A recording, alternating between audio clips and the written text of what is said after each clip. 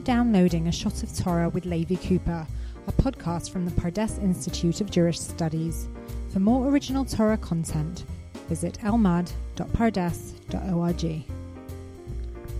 This is Levi Cooper coming to you from Pardes in Yerushalayim. I just got back from a week with the Pardes students working in the Jewish community of Istanbul. What a fantastic trip. Our hosts were so warm.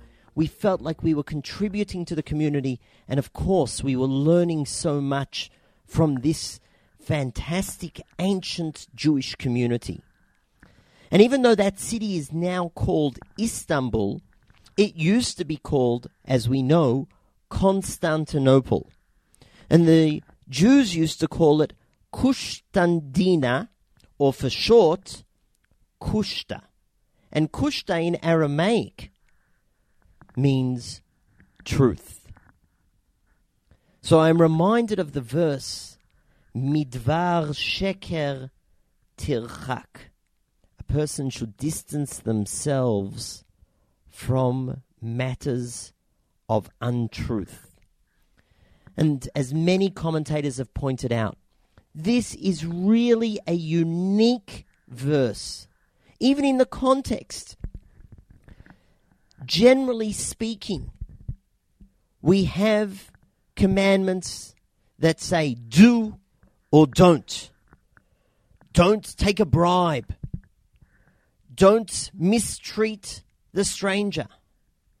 There's only one time in the entire Torah where the commandment is voiced not as a do or don't, but as a distance yourself. Now, the truth is, there are many mitzvot that we are told to make fences.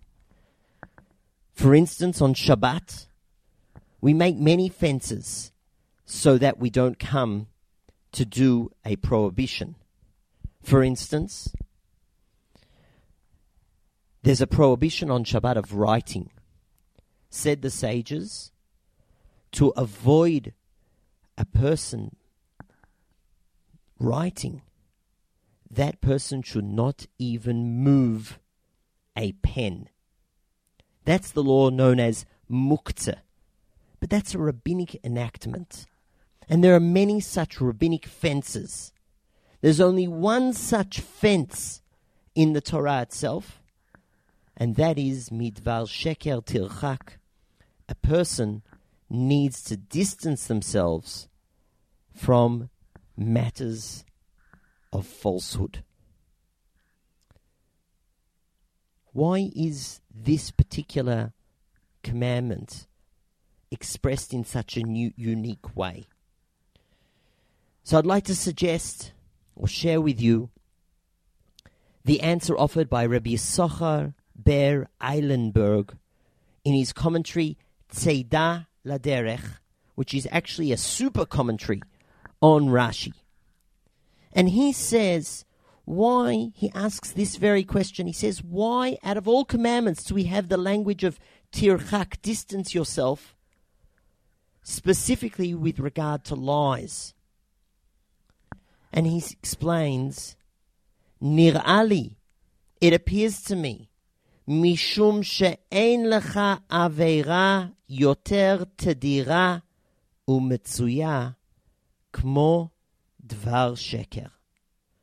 There is no other sin that is more common than falsehood. It is something so much part of our lives. And let me be honest with you, my dear friends.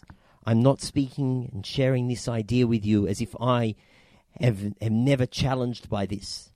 On the contrary, ich red für sich, as they say in Yiddish. I'm talking to myself as well. Falsehood is something that is so challenging for us. Maybe that's the reason why the text says midvar sheker, from even a little bit of sheker, even a matter of falsehood.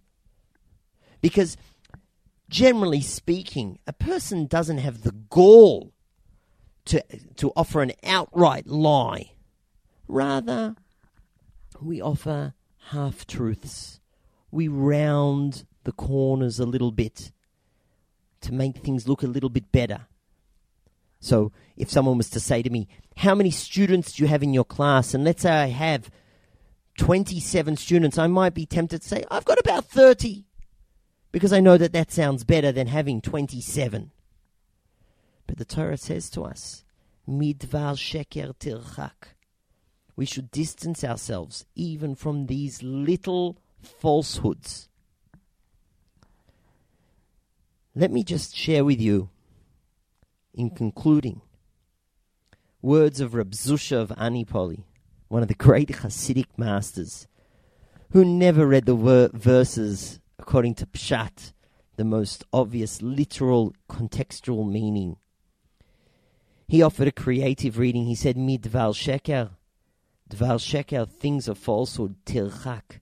That is what distances us from the Almighty, from spirituality, from ourselves.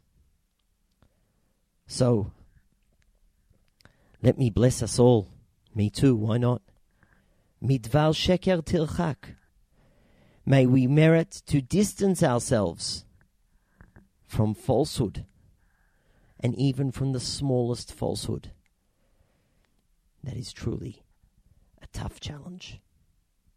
That's all for now. Until next time, to the Beit Midrash! Thank you for downloading this podcast from the Pardes Institute of Jewish Studies. For more original Torah content, visit almad.pardes.org.